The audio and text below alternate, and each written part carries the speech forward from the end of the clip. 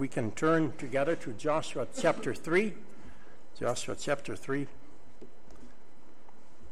I'll read the entire chapter. And Joshua arose early in the morning, and they removed from Shittim, and came to Jordan, he and all the children of Israel, and lodged there, before they passed over. And it came to pass after 3 days that the officers went through the host. And they commanded the people, saying, when ye see the ark of the covenant of the Lord your God, and the priests of the Levites bearing it, then shall ye remove from your place and go after it. And there shall be a space between you and it, about 2,000 cubits by measure. Come not near unto it, that ye may know the way which ye must go. For ye have not passed this way before unto. And Joshua said unto the people, sanctify yourself, for tomorrow the Lord will do wonders amongst you. And Joshua spake unto the priests, saying, take up the ark of the covenant, and pass over before the people. And they took up the ark of the covenant, and went before the people. And the Lord said unto Joshua, this day I'll begin to magnify thee in the sight of all Israel, that they may know that as I was with Moses, so I will be with thee. And thou shalt command the priests that bear the ark of the covenant, saying, when ye are come to the brink of the water of Jordan, ye shall stand still in Jordan. And Joshua said unto the children of Israel, come thither, and hear the words of the Lord your God. And Joshua said, hereby ye shall know that the living God is among you, and that he will without fail drive out from before you the Canaanites, the Hittites, the Hivites, and the Perizzites, and the Girgashites, and the Amorites, and the Jebusites. Behold, the ark of the covenant of the Lord of all the earth passeth over before you unto Jordan. Now therefore take you 12 men out of the tribes of Israel, out of every tribe a man. And it shall come to pass, as soon as the soles of the feet of the priests that bear the ark of the Lord of all the earth, shall rest in the waters of Jordan, that the waters of Jordan shall be cut off from the waters that come down from above. And they shall stand as an heap. And it came to pass, when the people removed their tents to pass over Jordan, and the priests bearing the ark of the covenant before the people, and as they that bear the ark were come unto Jordan, and the feet of the priests that bear the ark were dipped in the brim of the water, for Jordan overflowed all his banks at all the time of harvest, that the waters came down from above stood, and rose up upon an heap, very far from the city of Adam, that is beside Zaratam. And those that came down towards the sea of the plain, even the salt sea, failed and were cut off. And the people passed over right against Jericho. And the priests that bear the ark of the covenant of the Lord stood firm on dry ground in the midst of the Jordan. And all the Israelites passed over on dry ground, until all the people were passed clean over Jordan. So you remember last time we looked at the account of the 2 spies that had traveled were sent out by Joshua and had been looking into particularly Jericho, that great bulwark of a city that was just a little bit across from the Jordan. And we noted that they had found a friend there, an unexpected friend in Jericho, Rahab. God had prepared her heart, and an unlikely woman. She was a harlot, but she had helped them out, and she had hid them for a season, and also told the local police to look elsewhere. And also she had helped them escape out of the city wall where her house was.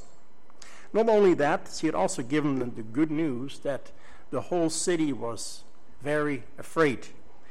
The language is that their heart had melted. They had panicked. They were struck with fear because they, of course, knew that the Israelites were across the river.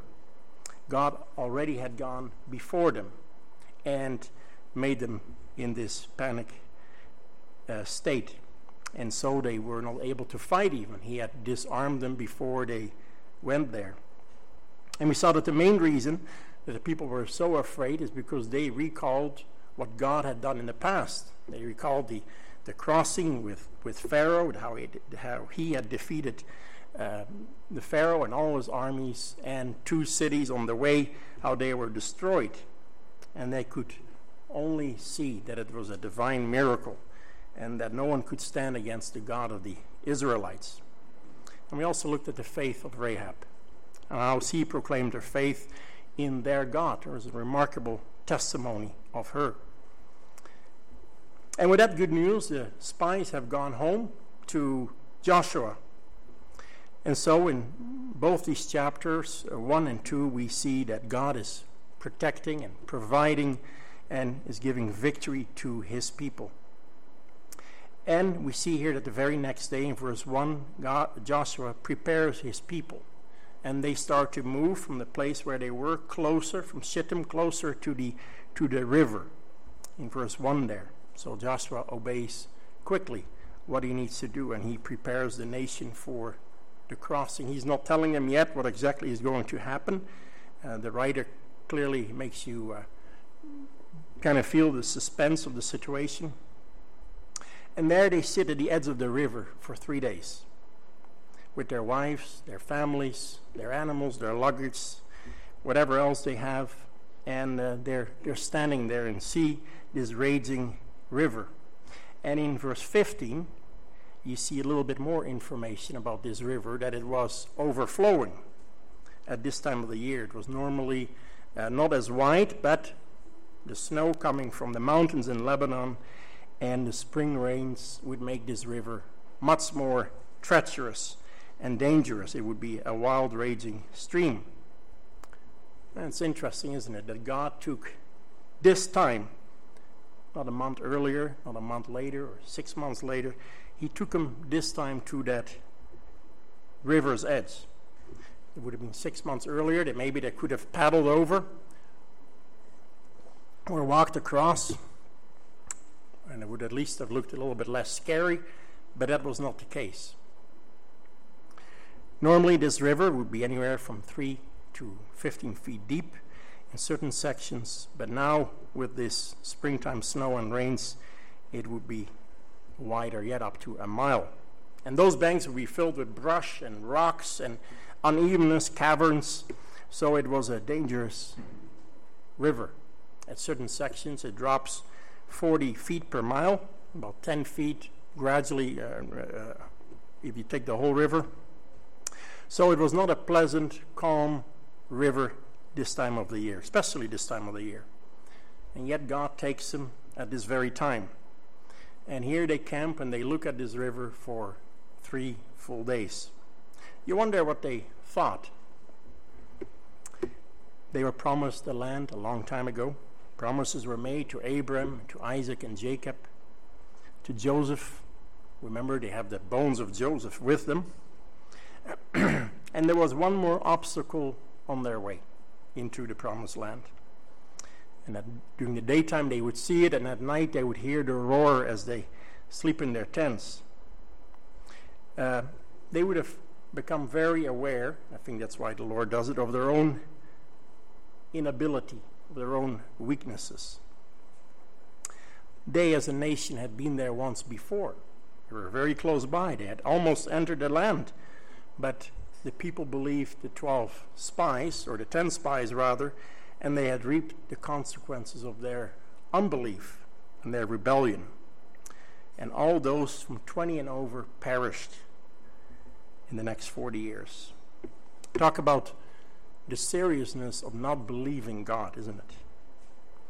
They had insulted his holiness, his goodness. He had led them all the way. They had insulted his steadfastness, his faithfulness. And in fact, they had told the Lord of all the earth, "We don't believe you. We still don't believe you." And it came with disastrous results.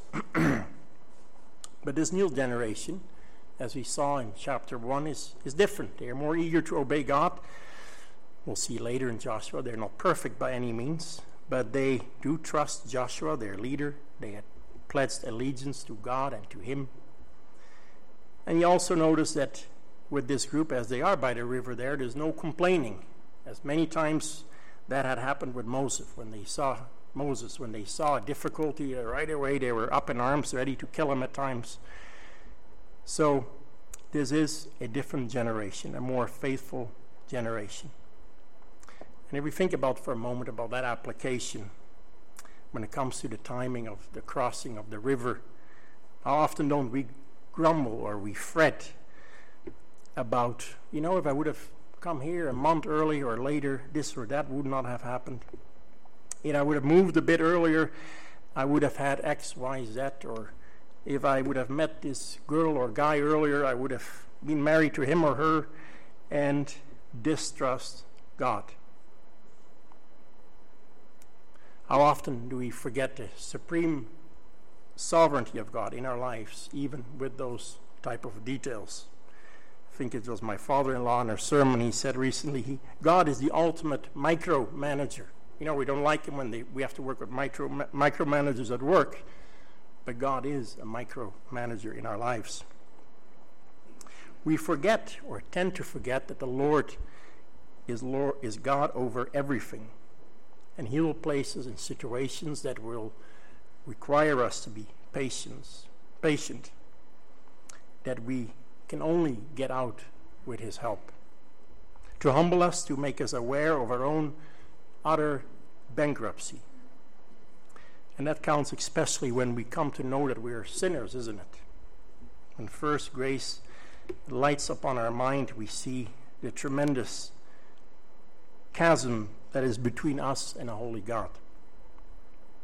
And we see that any efforts to save ourselves is fruitless. We cannot do it ourselves. Though many try. I prayed for the Catholics this morning, and there you've got an example of people trying to establish their own righteousness, their own ladder to God, their own bridge to God, instead of the Lord Jesus Christ. Ralph Davis writes about this timing. This is a marked tendency in his ways. God delights to show his might in the face of our utter helplessness, apparently so that we cannot help seeing that we contribute nothing to our deliverance. Seeming delays are good for us, and they build our faith. And we can look at them as a means of grace that it could bear fruit in ourselves. Sometimes God allows these situations so that we can sing with the psalmist in Psalm 142:3. When my spirit was overwhelmed within me, then thou knowest my path. In the way wherein I walked, have they privily laid a snare for me. I looked on my right hand and beheld there was no man there who would know me. Refuge failed me. No man cared for my soul. I cried unto the Lord. O Lord, I said, thou art my refuge and my portion in the land of the living. What would this generation have been talking about when they sat there on the river at night in a campfire, the raging river, in those 3 days? What would you have spoken about to your family, to your children?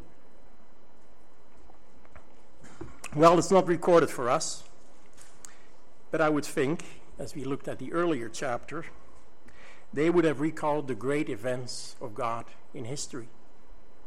They were familiar with the manna. They had seen the pillar by night, the cloud during the day.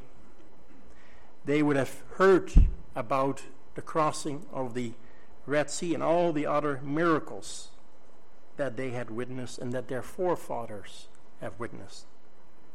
Perhaps they recited the promises. Perhaps they looked at the box with Joseph's bones, and they would sit there. Well, Joseph was promised. He was going to be in the homeland. We're almost there. And they would remind one another, we're this close. We're this close. We can see the promised land.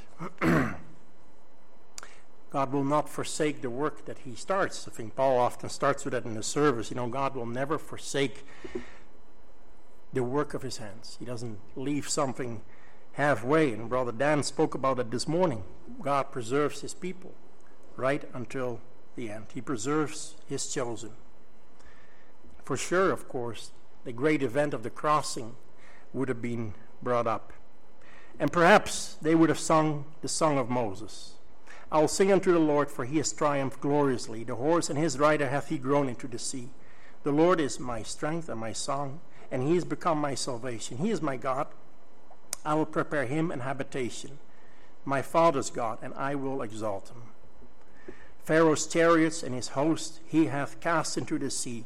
His chosen captains also are drowned into the Red Sea. The depths have covered them. They sunk into the bottom as a stone. Thy right hand, O Lord, is become glorious in power. Thy right hand, O Lord, hath dashed in pieces the enemy. In the greatness of thine excellency, thou hast overthrown them that rose up against thee, against God, first of all. Thou sendest forth thy wrath, which consumed them as a stubble. So let us in ourselves, too, as we face difficulties, often recall the mercies of God, to meditate upon his word, his promises, and find strength there. As a believer, we can look to the great work of Christ and the greatest rescues that he has performed. When we are faced with trials and difficulties, snares, setbacks, we can look back and preach to ourselves what the apostle said in Romans 8:31. What shall we say then to these things? If God be for us, who can be against us? He that has spared not his own son, but delivered him up for us all, shall he not with him also freely give all things? His giving his son is a proof that he will give us all things that we need. Well, maybe that we want, but that he needs. Is an argument from the greater to the less. He that has given the greater gift would not hold the less when we need it. Notice that Joshua tell them not at first what is going to happen. He told them after 3 days, slowly, as they had looked and pondered their difficulty for a bit. Faith moves ahead, even though we don't know all the details what is coming next or how it will be done. 2 Corinthians 5:7, for we walk by faith and not by sight. Verse 3, Joshua gives the people the instruction they have been waiting for, and this involves the Ark of the Covenant. And it's a very central theme in this chapter about the crossing. Many times we read about it in this chapter and the next, and the Israelites were not to lose sight of it. They had to keep their eye on it.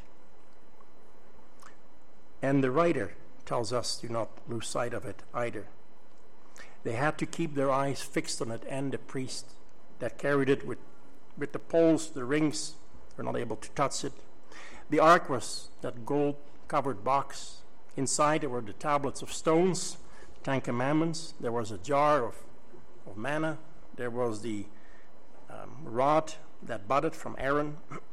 It was given to Israel in the wilderness as a symbol and object of God's presence and nearness. It had gone everywhere they had went. Aaron's rod reminded them of the miracles of God previously. It was the staff that brought the plagues of the frogs and the gnats into Egypt. It also had, when the Pharaoh's magicians turned their sticks into snakes, it had ate all the snakes of the Pharaoh. And this was the same staff that had budded and flowered and bore fruit, proving to the people when they were grumbling about leadership issues that Aaron was one of the chosen leaders. You can find that account in Numbers 17. Manna, of course, reminded them of the daily provision that the Lord had given them all along the way.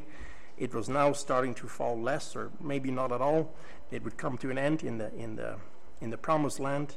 But for all those time, fresh manna had been falling from heaven 6 days a week. And the 10 Commandments reminded them of the holiness of God and of his covenant with his people. Also on the ark, of course, was that mercy seat above the tablets of stone. There on that mercy seat The blood would be sprinkled once a year in that great Day of Atonement. Of course, the mercy seat is a great picture of what Christ would do in the future, the once for all atonement for sin.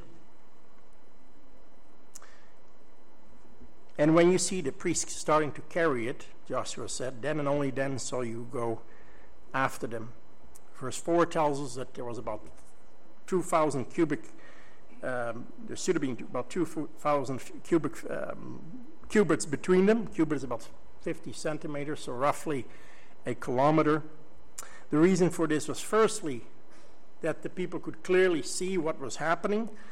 If they all would crowd right behind it, they were not able to see the miracle properly, and it would be kind of dangerous too with the crowd. And but also that they would stay away in a proper distance from the ark. You recall the incident with Uzzah later on, who thought that he could quickly rectify the ark falling, and he was killed. And we find similar instructions in the rest of the Old Testament when it comes to the ark. Sinners cannot carelessly approach the ark or the presence of God. He reminds them that they have not passed this way before. This was new. This was a new generation. And to keep their eyes on the ark and all that it represents. Look at the ark, not at the waters that will be piling up. And here we see that God leads his people. He leads and he goes before them, and they follow. And we too, right? Every day we stand before a new day. It's an uncharted road. We don't know what a day will bring. It is important to fix our eyes on the Lord Jesus, the author and the finisher of our faith, as Paul writes in Hebrews. Philippians 1:6, being confident of this very thing, that he, which hath begun a good work in you, will perform it until the day of Christ Jesus. Israel has been promised the land. They would have it. It was theirs already. We saw that in chapter 1. And so, as believers, knowing that Christ has started a work in us, we can be certain that he will guide and lead us through all our Jordans and difficulties. He'll lead us home. And I think Brother Dan spoke greatly about that preserving mercy of the Lord. None of us could otherwise make it. If it was up to us, or we could never make it. We would fall on the first day if it wasn't by his grace that he gives to us. Verse 5, Joshua tells the people to sanctify themselves. Make yourself ready for the great wonder what is about to take place. God often used great miracles in when a new era started. You think of the church, you think of giving of the law, you think of the exiting out of Egypt, and afterwards things would go to normal again. And they had to use normal human methods to carry out their lives. And we don't read here, we don't read his account to get our own personal miracle every day, but it teaches us a great deal about God and his faithfulness to his people. Elsewhere in Exodus, when it talks about purifying and speaks about the purification to wash one's clothes, abstain from their wives, that was an external purity. But it would be a reminder of them to look inside for their spiritual well-being. No doubt this meant a putting away of sin, repenting of it. God shows himself mightily to his people when they're focused on him and when they're free from sin. Think of the great revivals in history that had happened. What the churches do, they came together, they prayed, they repented, they meditated on his word, they focused on God. They were told to separate themselves from common things, that they could focus on the Lord, and that they would derive much benefit and wonder from the great event that is about to take place. Similarly, James says, draw nigh to God, and he'll draw nigh to you. Cleanse your hands, you sinners, and purify your hearts, ye double-minded. Without holiness, no man can see the Lord. They were not to rush into this unprepared. the one that was meant to leave them with a lasting impression for them and for generations to follow, and they had to prepare for it. Hebrews 12 verse 1, wherefore seeing we are also compassed about with a great cloud of witness, let us lay aside every weight and sin that so easily beset us. And let us run with patience the race that is set before us. Paul tells us in Romans 8 to mortify the flesh by the Spirit. And that work ultimately is the work of the Holy Spirit, of course. And when Christ is in us, in 1 Corinthians 1:30, Paul writes, but of him ye are in Christ Jesus, who of God is made unto us wisdom, righteousness, sanctification, and redemption. We have all those things in Christ, but yet we do need to work on our sanctification with the help of the Spirit. Next week we have the Lord's Supper. Prepare for it beforehand. Think about it. Think about the blood that was sprinkled on the heavenly mercy seat. Repent. You need to repent beforehand and prepare yourself for it. Even the weekly Lord's Day service, sometimes we can rush in and out of it like we're going to Walmart, but do we prepare for it? Do we honor the Lord in it? Do we expect to hear from God by the preaching of the Word, by the reading of His Word? Do we expect to be convicted by it? Or do we rush into it without preparation, without any seriousness? Verses 6 and 8. Joshua now instructs the priests to pick up the ark and pass by and before the people. Imagine the suspense that now is happening in the camp. And all the people were watching what God was about to do. In verse 7 we notice that Joshua receives another promise from the Lord, that as God had been with Moses, so he would be with Joshua. And he had received that assurance before. But Joshua, perhaps, and the people in particular, were prone to doubt, as we've seen in the past. They needed another token, and Joshua as well. As Moses had been there in the Red Sea, now also Joshua, the new leader, was going to be here in this instance. Hereby his position as a leader is strengthened, and he is encouraged. It would be very vital for all the battles that lie ahead that the people had a trust in their leader. Without a trust in a leader, battles are lost before they start. Joshua needed the trust of his people, and this would seal it for all to see. And it was there that God put his stamp of approval on Joshua. Just like the New Testament, the apostles, where many miracles accompanied them, and they were approved in the sight of people. Then, as a good leader and general, with the priest standing there, Joshua preaches to them, gives them reassurance. He gives them hope, he gives them faith. Faith comes by hearing the word of God. He shows himself a great leader. He points the people to God and not to himself. He points them to God's wise counsel and God's words and not his own wisdom. And says, come and hear the Lord and the word of the Lord, your God, the living God. He says, the living God, a term is used a few times, who is the beginning and the end, the author of life, and governs all creation. And he puts that in contrast with all the nations that they're about to enter as they cross the river. He knows they all have the same concern on their mind. The Jordan before them and the nations on the other side. He tells them first what will happen to the nations across the raging river. They'll be driven out without fail. Remember in Deuteronomy 7 verse 1, those 7 nations, it said they were greater and mightier than Israel. Another indication that they could only go there with the help of the Lord. And judgment was predicted earlier. about what would happen to these godless, wicked, occultic nations. Their wickedness had been filled up. And just as Egypt has been dealt with earlier, so they would also be dealt with by God. And driving out these nations would also be accompanied by great miracles. Think of the Battle of Jericho and regular battles where they had to fight.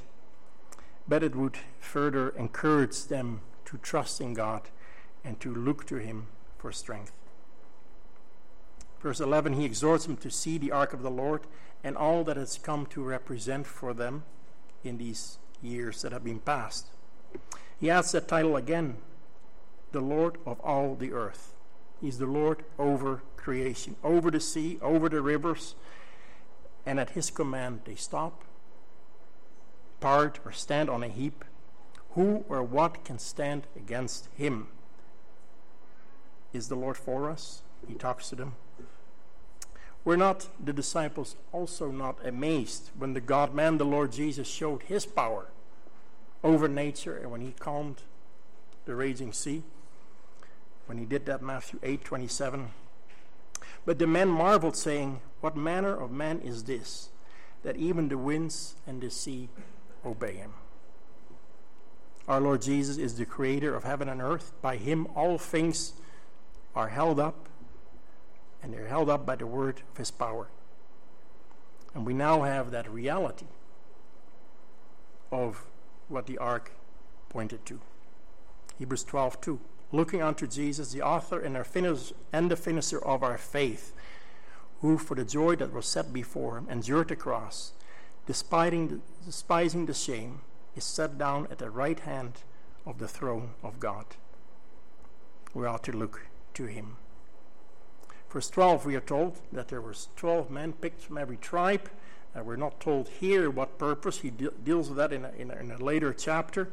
They were picked out for service that they were to do, and those orders would come later. Verse 13, finally, Joshua tells them at last the details of the miracle that was about to happen to the nation, which he had received from divine revelation from God. Another evidence that when it came to pass that he had been exalted amongst the people. What he said happened would happen, as nobody without revelation could predict the miracles of God beforehand. He tells them as soon as the priests hit the water that come from downstream, they would stand upon a heap, and the power of God would heap the water up into a great wall. On the other side, the water would flow away. Not the winds this time, as we saw in earlier in the Red Sea. Nothing could be here attributed to chance or luck or a sudden weather phenomena. It was the mighty hand of God. Verse 14, the camp broke up, and as they see the priest bearing the ark. And just as Joshua has said so it happened. These brave priests, trusting the word of God, spoken earlier, by faith moved ahead and kept on walking. They put their feet into the water.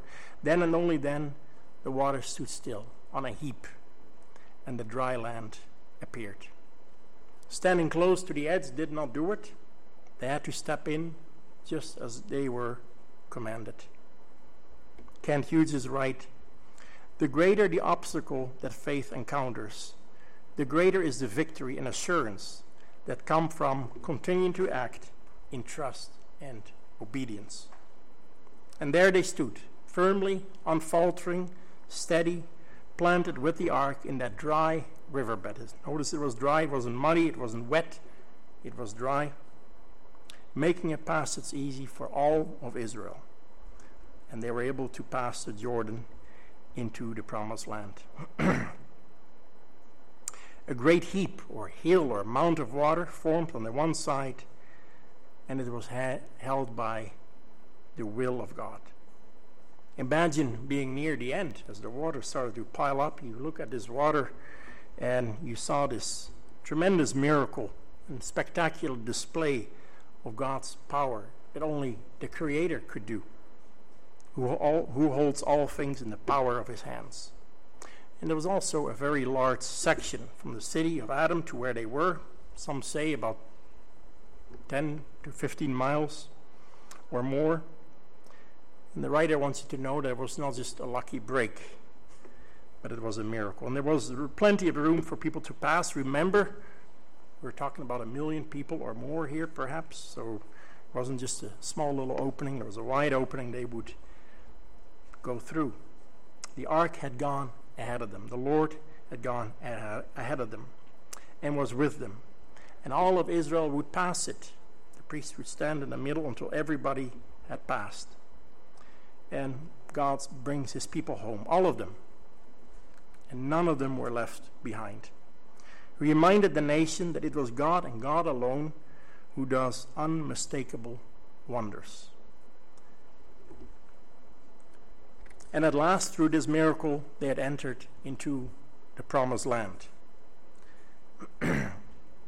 He had taken them through the waters into the land long ago promised. He had been the Alpha and the Omega of this journey. He started them, he took them out in Egypt, and now, at last, they were here in the promised land. You can imagine the local folks from Jericho, the police that have been trying to catch them, if they saw this great multitude coming across the water departing, if they had been scared previously about something they heard that had happened 40 years ago, imagine how they felt now when they saw all these people crossing in a miraculous way the river. Here he does it again, they probably would have said to one another. Perhaps there was Rahab looking at this miracle as well. Speculation. God had separated the waters earlier in Genesis 1. He had made dry land appear to create a paradise for Adam and Eve, our first parents. And again in Exodus, he made dry land appear for the people to escape the wrath of Pharaoh. And once again, he showed his power and a token of mercy and grace here to the people as they enter into the promised land. What he had promised, he fulfilled by action and by power. Another story they could tell their children and grandchildren. The next chapter deals with memorializing this great event. They indeed once again had seen that it was the living God, the God of all the earth, that is working amongst them. With him no obstacle is too difficult, surprising, or insurmountable. Notice that this was done to an undeserving people. Lots of examples are recorded for us in those first 5 books, but all their disobedience and their sins and their backslidings, they had done nothing to deserve it. It was all of grace and of the goodness of God, as he had made a people for himself. He works out all things after the counsel of his own will, for his own glory, in his good pleasure, and for his own sake. The date of the crossing was, according to Joshua 4:19, the 10th day of the first month. That is the same date that, according to Exodus 12, verse 3, that the Passover lamb was brought into the home to be kept there, and 4 days later was to be slaughtered. It had been 40 years minus 5 days since they had left Egypt, and they would keep their first Passover in Canaan, close to Jericho. The Lord had been present with them in various ways, but most clearly represented here in the ark, with that mercy seat, with that great picture of the Lord Jesus Christ. It was the portable throne of God. According to Exodus 25:22, he had said, "There I will meet with thee, and I'll commune with thee from above the mercy seat." Joshua showed the people that God was in their midst, and he would lead the way. And only because of that could they enter into the land via the Jordan and later conquer the land. No man would give any credit, only the power and the grace and the goodness of God. And of course, the Passover lamb and the ark pointed yet to a greater glory, the glory of the only begotten Son, who tabernacled amongst us. He is the ultimate ark. He is the one that the ark pointed to, Emmanuel, God with us and in the believer. It pointed to the one that would take to himself the bone of our bone and the flesh of our flesh.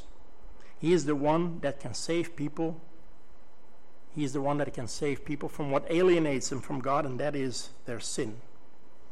And just as the people were separated from entering the land if they did not believe it, God will not won't save us if we don't go to his appointed way. And just as Israel would not have entered into the land, sorry, I'm mixing up my sentences here, if they had disobeyed the word of the Lord or somehow found another way, maybe a bridge or a boat or going downstream or waited for a more favorable moment, better time, they would not have entered in. And so it is with the gospel for us. There's one appointed way. There's one way only. And now is the appointed time to flee to Christ, whose blood was applied on that heavenly mercy seat to make a way open for us to come to God by him. No one comes closer than God than Emmanuel, the Lord Jesus.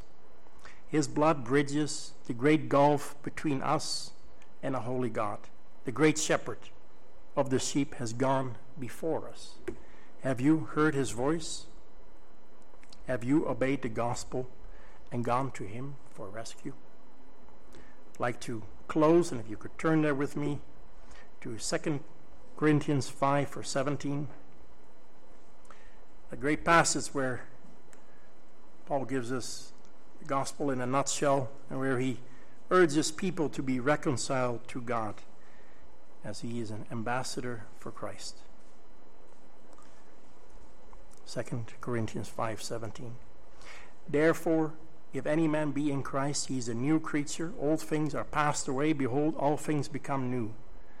And all things are of God, who hath reconciled us to himself by Jesus Christ, and hath given to us the ministry of reconciliation, to wit, that God was in Christ reconciling the world unto himself, not imputing their trespasses unto them, and hath committed unto us the word of reconciliation.